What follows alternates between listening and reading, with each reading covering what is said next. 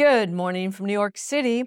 What's on my mind this morning is ego as it pertains to business and how it can help or hurt us in our business dealings.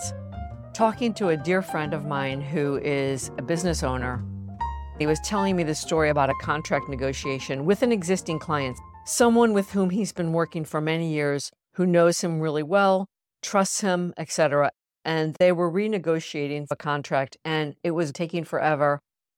I think in his mind, he had a strong body of work for this client in particular, and he's an honest guy and he values being trusted. And he was offended, and I'm not sure he was ready to walk away from the whole thing, but he was definitely ready to send a not nice email. And as the story goes, he was out to dinner with a friend and they were talking about something completely different. And this friend said to him, "Ego is never good business."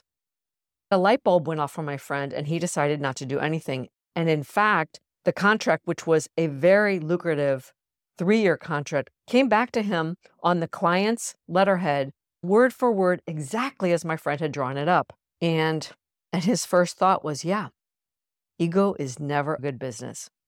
This got me thinking about when I was running my business, Scout Talent, in the headhunting world. I really had a lot to say. And instead of writing articles or having a voice on social media, the story that I was telling myself was that it would be egotistical. I was filtering any sort of media presence through the idea that it was about ego. Quite frankly, I think it was a form of self-sabotage, and I shot myself in the foot. Now, I don't have regrets about that business. I was very successful in my own way, but I could have done so much more.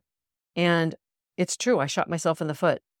I know it's completely different from my friend's story, but I guess I would say the quote on ego is never good business, has more than one angle. In my situation, I was looking at it through the wrong lens, that's for sure. That's all for me today. Until next time, from my heart to yours.